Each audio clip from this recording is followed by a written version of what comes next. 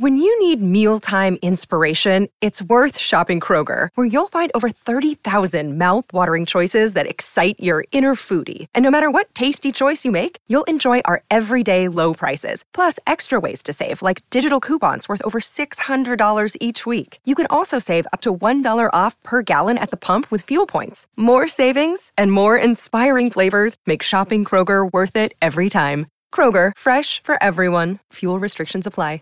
Support for this podcast and the following message come from Corient. Corient provides wealth management services centered around you. They focus on exceeding your expectations and simplifying your life. Corient has been helping high achievers just like you enjoy their lives more fully, preserve their wealth, and provide for the people, causes, and communities they care about. As one of the largest integrated fee-only registered investment advisors in the U.S., Corient has deeply experienced teams in 23 strategic locations. Corient has extensive knowledge spanning the full spectrum of planning, investing, lending, and money management disciplines. Leverage Corient's exclusive network of experts to craft custom solutions designed to help you reach your financial goals, no matter how complex they may be. Real wealth requires real solutions. For more information, connect with a wealth advisor today at Corient.com. That's Corient.com. Corient.com.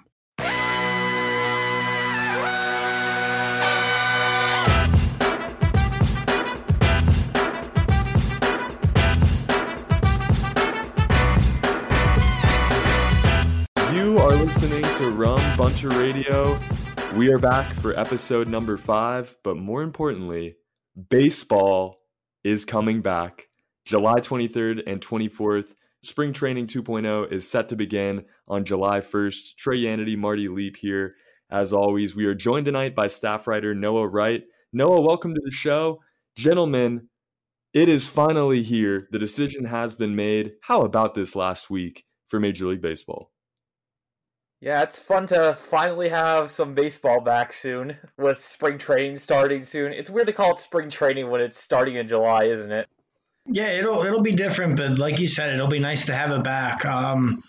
Obviously, a lot of us have been waiting for this for a long time. There's been a lot of points where it seemed like it wasn't going to happen, but knock on wood, so far so good. You know, the big test is going to be when games start. What do they do when players test positive for the coronavirus? But it's very much, we'll cross that bridge when we get to it. Right now, I'm just going to live in the world of optimism and keep telling myself that we're going to get the 60-game season in and we're going to get the postseason in without too many hurdles. Yeah, I'm just happy we're finally getting a season going, but I'm hoping that we don't face too many issues like Marty said, and hopefully we get all 60 of those games in for the year. And I think optimistic is a fun word to use, because about even a week ago, there was no optimism. You know, there was it almost seemed like everybody had given up. The owners, the players weren't willing to compromise. Even the commissioner wasn't willing to step in and make, a final statement. But now, gentlemen, we have baseball. It's coming, and it's coming fast. And like you said, Noah, only 60 games. Let's talk about that first and foremost. 60 games. That's not very many.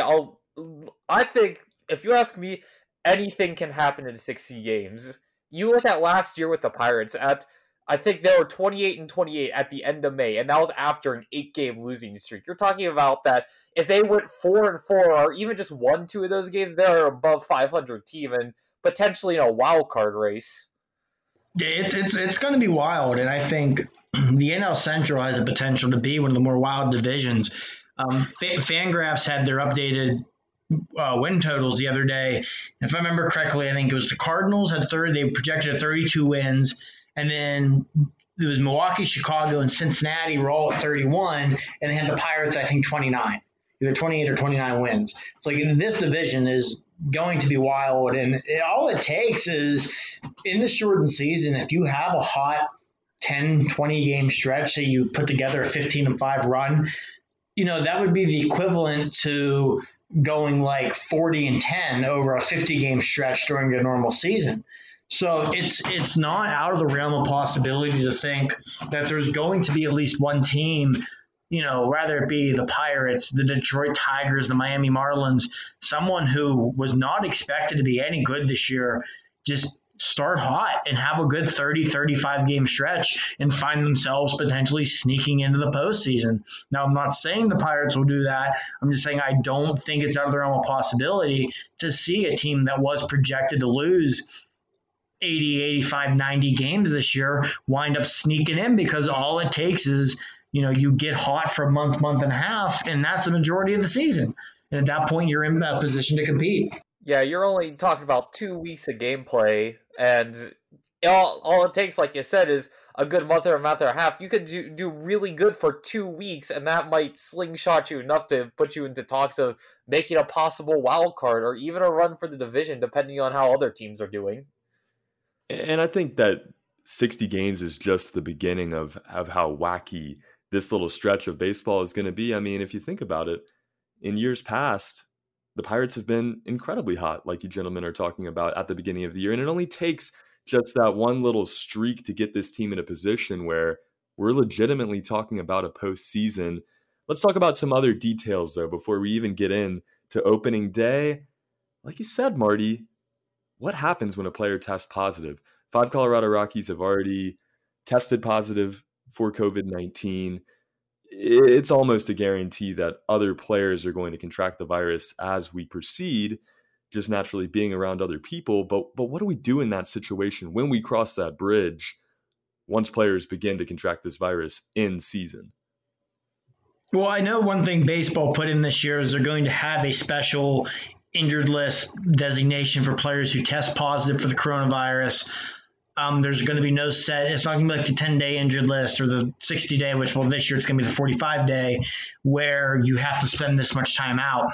It's going to be very flexible. I think it's going to be, I'm sure when a player tests positive, they're going to have to wait at least 10 days to get tested again to see where things are at before they could potentially return. Now, knock on wood, Derek Shelton was on 93.7 The Fan in Pittsburgh yesterday. And while he did say they don't have all the results back yet, they said as of yesterday, no Pirate players or coaches had tested positive. So hopefully, that will, if they all come back clean, you'd like to think that everyone should be good to go at the start of the regular season, because between now and then, other than their family members, who I'm assuming they're going to ask to do their best to try and stay out of public during the season, and their other teammates are not really going to be around anybody. But I think baseball putting in that designation on the injured list this year for COVID-19 is going to be something to watch, because, like we said, players are going to test positive. It is inevitable. And again, that could be something where this year, when it comes time for the postseason, the teams who make the postseason might not necessarily be the best teams. It might just be the teams that were hit the least hardest by the coronavirus. Because, let's say you have a team where one player gets it and it spreads through the locker room, where even if none of these players are symptomatic, if they're testing positive, they're not going to be able to play.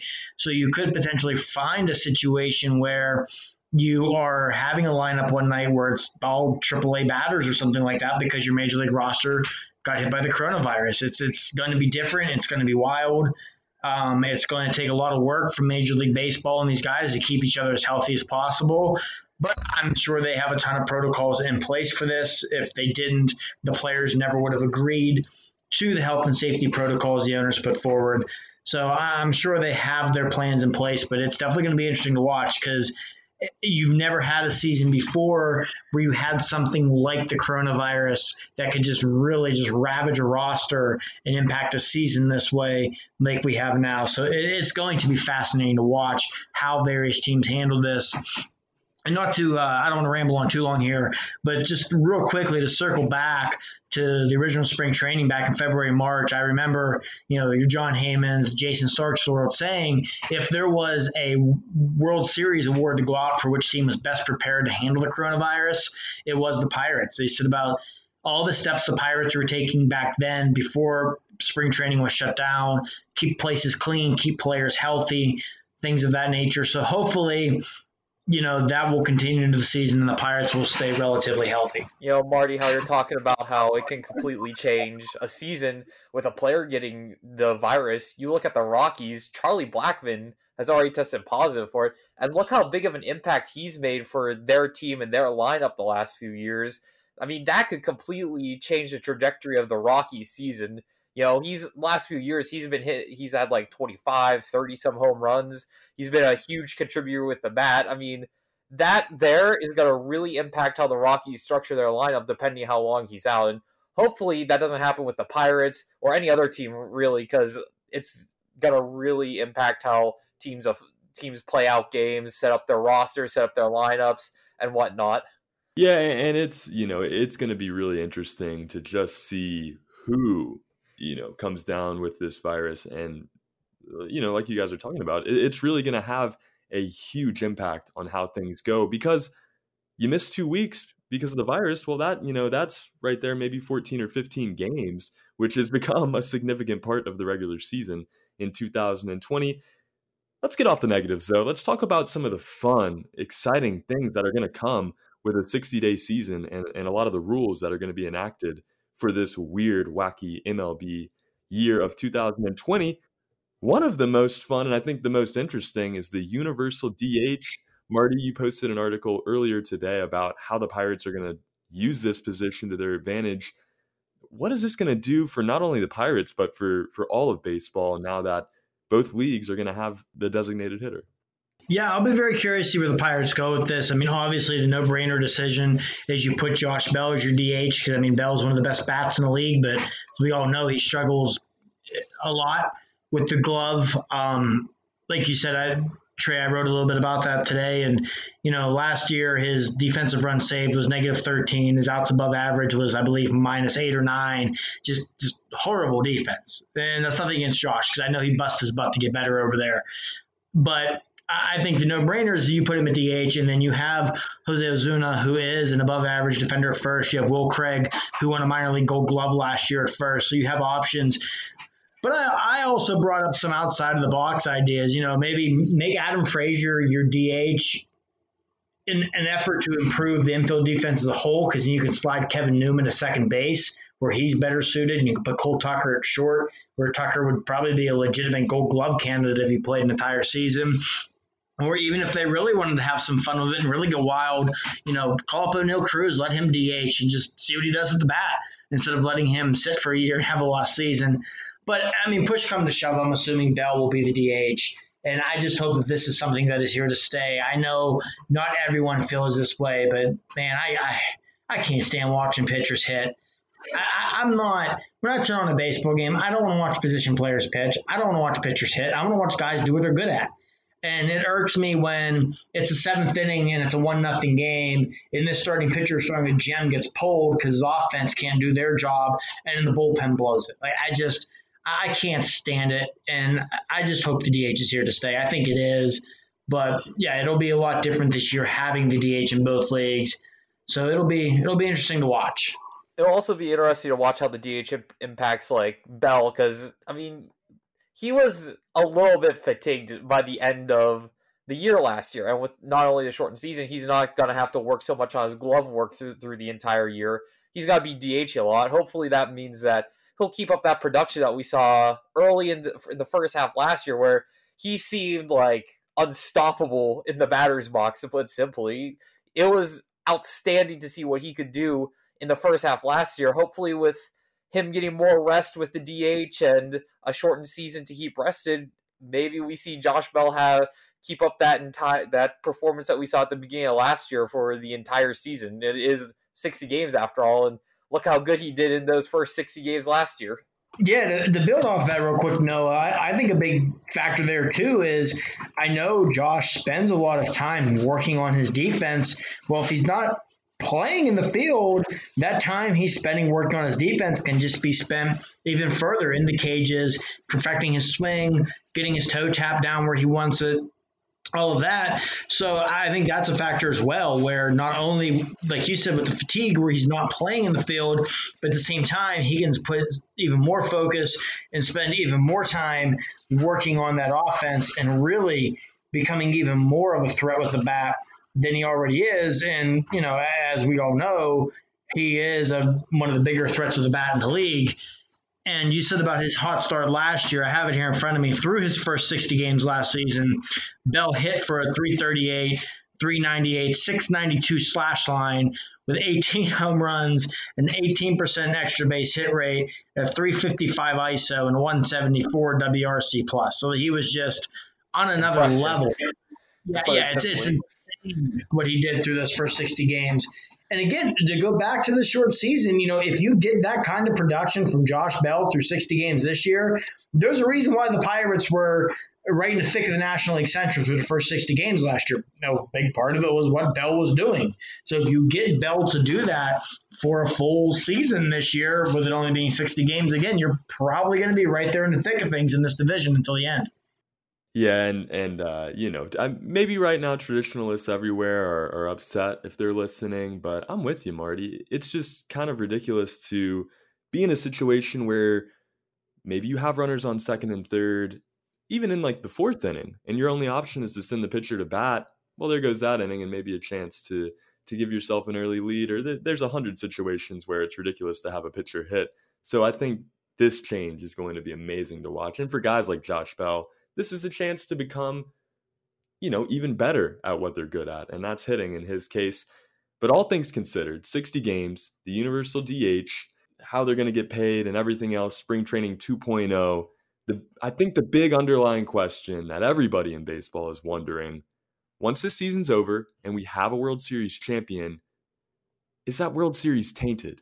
Do we have to put an asterisk up next to that team's name because they won the 2020 World Series, a year that only had 60 regular season games and all of these other crazy new caveats? Hey, listen, I can tell you right now, the Pirates win the World Series this year. I'm not putting any asterisks next to it. Another team doesn't, I can't make any promises. If the Pirates win it, I will stay on our mountain as the most valid World Series in the history of baseball. I would definitely be extremely happy if the Pirates made the World Series, and I also would not put any asterisks by it. I'm with you guys, too. I think a World Series is a World Series, especially in Pittsburgh, because any way it gets done is more than successful and counts just the same as every other World Series. But I think there is a good deal of argument out there that this season, the winner is going to be looked at a little bit differently. And I think, there is an argument to that point as well. But if you win the World Series, you win the World Series. But let's talk about an event that happened just a week ago, when we thought that there might not be any regular season baseball this year. The 2020 MLB draft. We had all kinds of preview coverage. We had our draft special the last time we met here on Rum Bunter Radio. Let's break it down now, gentlemen. Unfortunately, we are not joined by Nick Caparoso, our other host, as well as David Slusser, who gave you their picks. But you gentlemen are more than qualified to give us the rundown. Nick Gonzalez being the first round pick. Personally, I think that was the best option. After 7, it really felt like there was a drop-off in talent to an extent. But I think Nick Gonzalez is a huge draft, and I think he's going to be doing big things in Pittsburgh. What was your guys' take on that first round? Yeah, I loved the Gonzalez pick at number 7.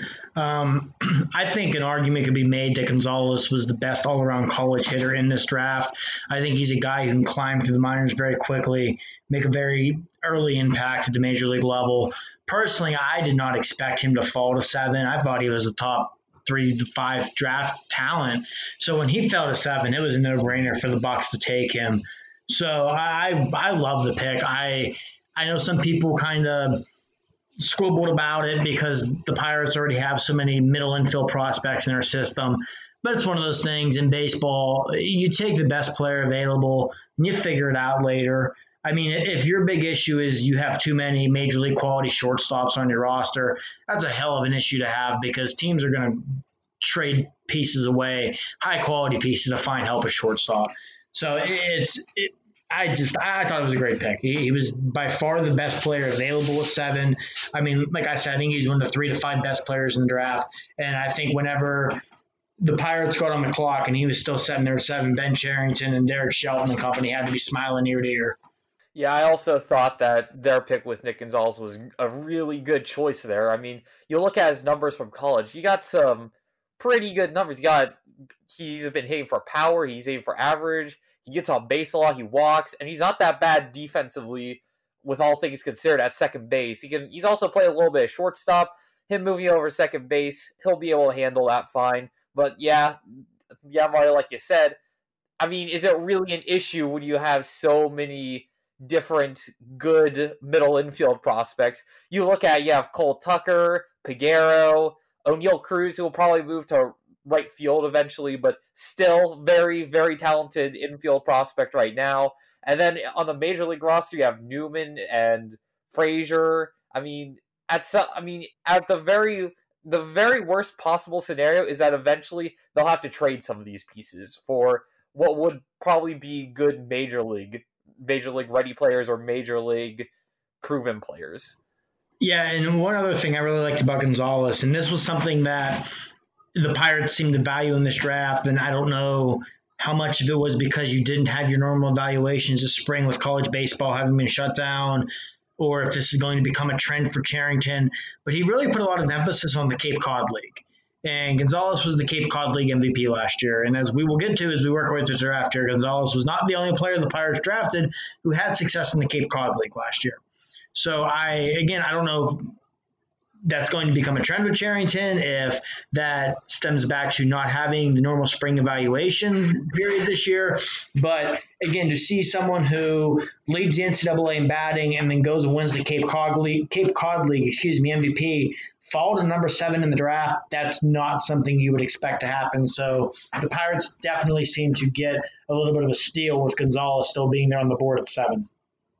Right. And I mean, you heard so many people talking about after the Pirates made that selection and the Mlodzinski selection in the second round, we'll get to in just a second, about how the Pirates went in and got the 2 guys from the Cape that really made the most improvement, that really showed out. It's crazy to think that Gonzalez slid to 7, when there was a good deal of mock drafts having Gonzalez go in the top 3, the top 4. So I think for the Pirates, it was a huge pick. Maybe a hair reservation about the fact that he was playing in a very highly elevated state, that may have had an effect on some of his numbers. But like we've been talking about, he went crazy in the Cape, so I don't think there's any concern there. Let's get into that second round pick. The Pirates went with an arm, as expected, early on in this draft. It was Carmen Mlodzinski from the University of South Carolina, another guy who's got a projectable body. I love the pick at number 33. I believe. What do you guys feel about the second round pick? Was Mlodzinski the right move there? Yeah, I like the Mlodzinski pick. Again, like you said, he was a guy who did great in the Cape last year. The best results he has had between college and the Cape was in the Cape. And I think a lot of that probably results from getting a little bit better results from getting better coaching. Because if you go back and read some reports on him last summer pitching in the Cape Cod League, it mentioned how he was repeating his delivery more often, and it was smoother than it had been in college. And a lot of times that is going to stem back to a issues with your pitching coach. So if you're getting higher quality coaching, you expect those things to happen. After the draft, well, actually, I think this may have been on draft night as the pick was made. Nick and I were talking to some industry sources of ours that we know that said they had spoken with some teams who felt Mlodzinski could potentially be a top 10 pick. So a lot of teams in the league thought very highly of him. Wow. Yeah, and that really kind of perked our ears when Nick and I heard that. And also real quick with Nick, let me mention he's not here because he is getting ready to get married this weekend. My wife and I are both in his wedding. We were both very excited to go down there and celebrate it with him. I just want to give a big congratulations to him and his fiance, Lauren. We were very excited for them in case you're wondering where he is at. But yeah, whenever we found that out, the teams had Mlodzinski rated as high as the top 10 pick, we really, I like to pick beforehand anyway, but once you find out that kind of information, it really makes you appreciate the pick. Yeah, when you're able to get a pick that's considered by a lot of people how highly rated he was, you got to take advantage of that and pick him with where they picked him late in the first round. And even though his numbers aren't the greatest or anything, like you said, it could be with the coaching and stuff, but I think that Mlodzinski could be a really, really good starting pitcher of the future for the Pirates. And you look at the rest, and he adds to another long list of Pirates pitching prospects with you got Keller, they got Malone and Bolton, Tomas. The Pirates just have a lot of really good and really interesting starting pitching prospects that I am really looking forward to seeing eventually. No doubt about it, and forgive us if we are butchering Mlodzinski's last name. Not 100% sure how those letters combine to make Mlodzinski, but if that's the worst thing about the guy, then we're going to have some great memories with him when he gets to Pittsburgh. Let's get to the rest of the draft here. Obviously, as you get into the third, the fourth, the fifth round, this year it was only 5. The names start to become a little less talked about, a little less well known. But for the Pirates, all of these picks mean just the same. And we dived into it last time. I believe David did bring up Logan Hoffman in the later rounds, which was incredibly impressive because the Pirates did end up going with him. But let's talk about maybe Jones and Hartman and these middle round picks. And kind of at this point in the draft, did you guys start to notice a certain strategy that Ben Cherington and his staff were following? Well, as the draft was going on, one thing I noticed it seemed like they were putting a lot of emphasis on pitching. Because if you look at the Pirates farm system coming into the draft, you had your Ke'Bryan Hayes, O'Neill Cruz, Travis Swaggerty. Most of your top prospects were hitting prospects. Yes, you have Mitch Keller, but at this point, even though technically Keller still has prospect status, he's not a prospect. He's going to be on the Major League club this year. And after that, you have Cody Bolton and Quinn Priester. But there's a lot of question marks behind that. I mean, you have Brendan Malone, who Cherington also acquired this offseason. And as Noah referenced earlier, you have Tomas. But you could see they were putting emphasis on pitching, which I liked. I really liked the Jared Jones pick. I mean, the spin rate on his pitches are just ridiculous.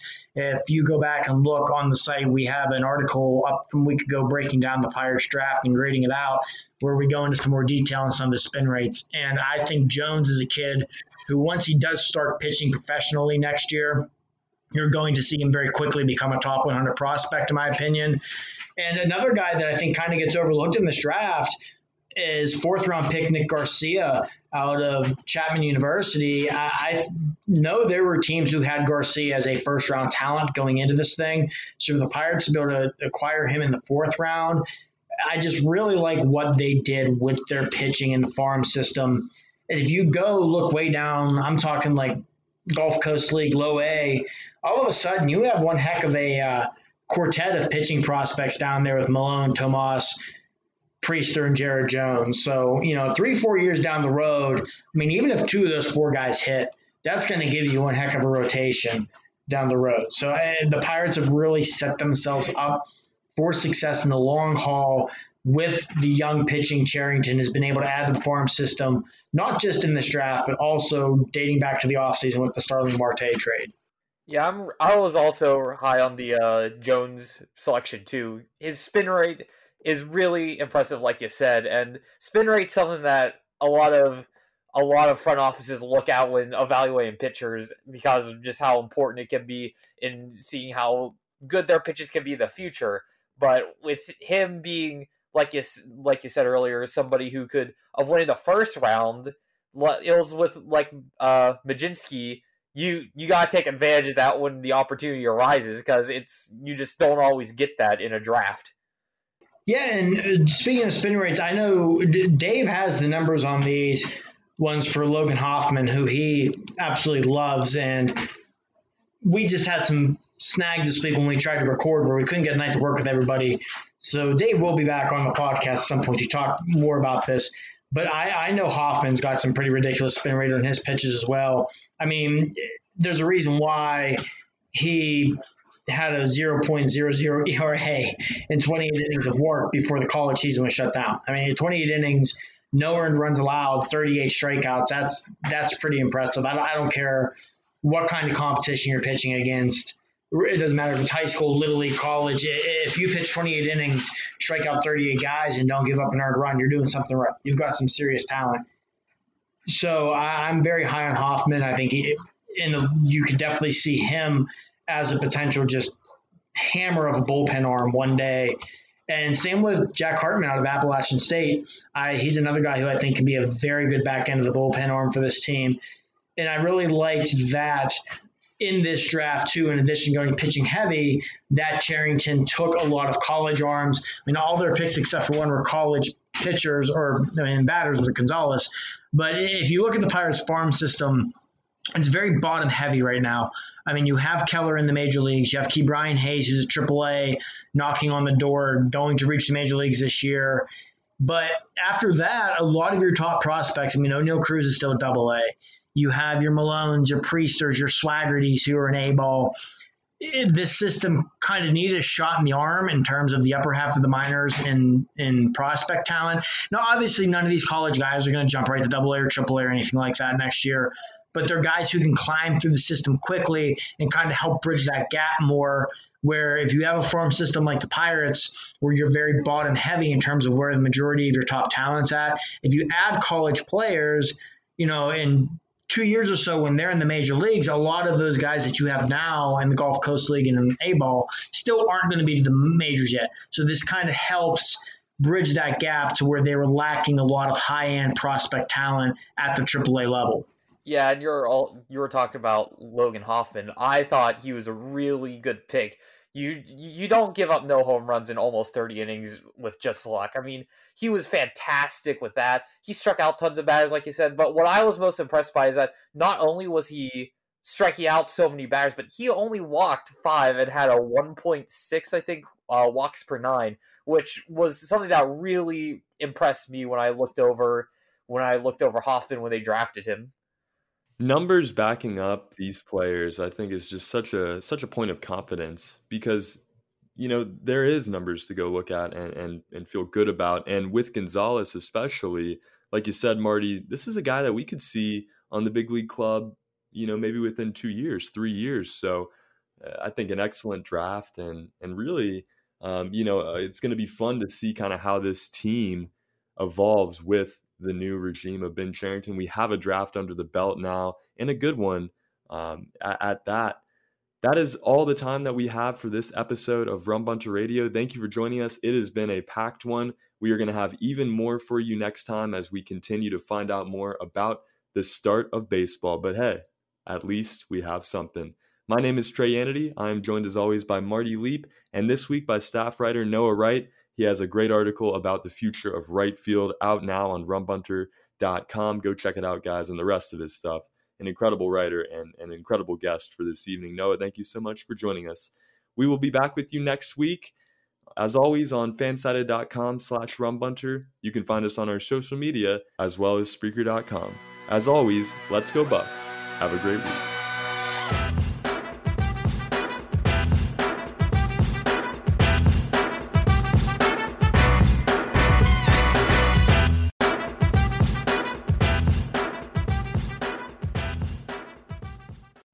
You know how to book flights and hotels. All you're missing is a tool to plan the travel experiences you'll have once you arrive. That's why you need Viator. Book guided tours, activities, excursions, and more in one place to make your trip truly unforgettable. Viator has over 300,000 travel experiences to choose from. Everything from simple tours to extreme adventures and all the niche, interesting stuff in between. So you can plan something that everyone you're traveling with will enjoy. Real traveler reviews give the inside scoop from people who've already been on the experiences you're considering. So you can plan with confidence. Free cancellation helps you plan for the unexpected. And 24/7 customer support means you can travel worry-free. Download the Viator app now and use code Viator10 for 10% off your first booking in the app. Find travel experiences for you. Do more with Viator.